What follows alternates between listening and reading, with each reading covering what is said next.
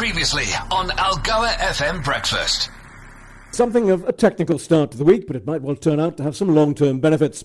National Treasury has hinted that it could look to lower South Africa's inflation target to make the economy more competitive and to ease pressure on the rand. That's according to an analysis in Business Day, which, credit to them, has gone through some of the fine print released last week along with the budget. Why is this important? Well, as I'm sure you're aware, the current inflation target is the 3 to 6% range. But the Reserve Bank has long made it clear it thinks that's too broad and too high. Reserve Bank Governor Lesetja Kganyago has tried to anchor the inflation rate at the midpoint, 4.5%, until recently has been quite successful in that regard. But he's also made it clear that 4.5% is well above our emerging market peers who are closer to 3%. And that puts us at a major disadvantage and keeps pressure on the rand. So, in short, if everyone can agree to a rate of, say, 3%, it would very likely lead to a virtuous cycle of currency stability, lower long-term borrowing costs, and stronger growth and investment. Here's hoping. On the markets, a cautious end to last week after Thursday's blowout success driven by Nvidia in New York. On Friday evening, the JSE All-Share, the top 40, were both up, but no more than 0.1%, 0.2% respectively. London's FTSE up 0.3%.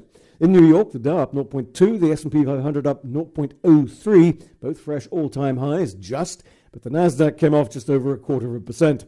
Tokyo this morning up 0.5%, Hong Kong down 0.7%, Sydney is flat. US dollar unchanged, 108 to the euro, the rand easier, 1933 to the dollar, 2091 to the euro, 2446 to sterling. Gold at 2032, platinum 897, Bitcoin 51,564, Brent crude oil just over $81 per barrel.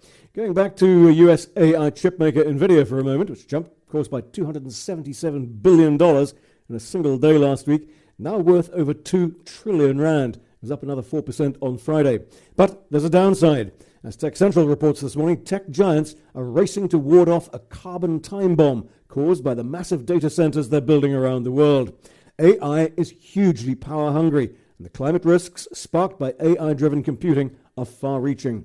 Data centers around the world are responsible for emitting as much carbon dioxide as Brazil. Algoa FM Breakfast is the business.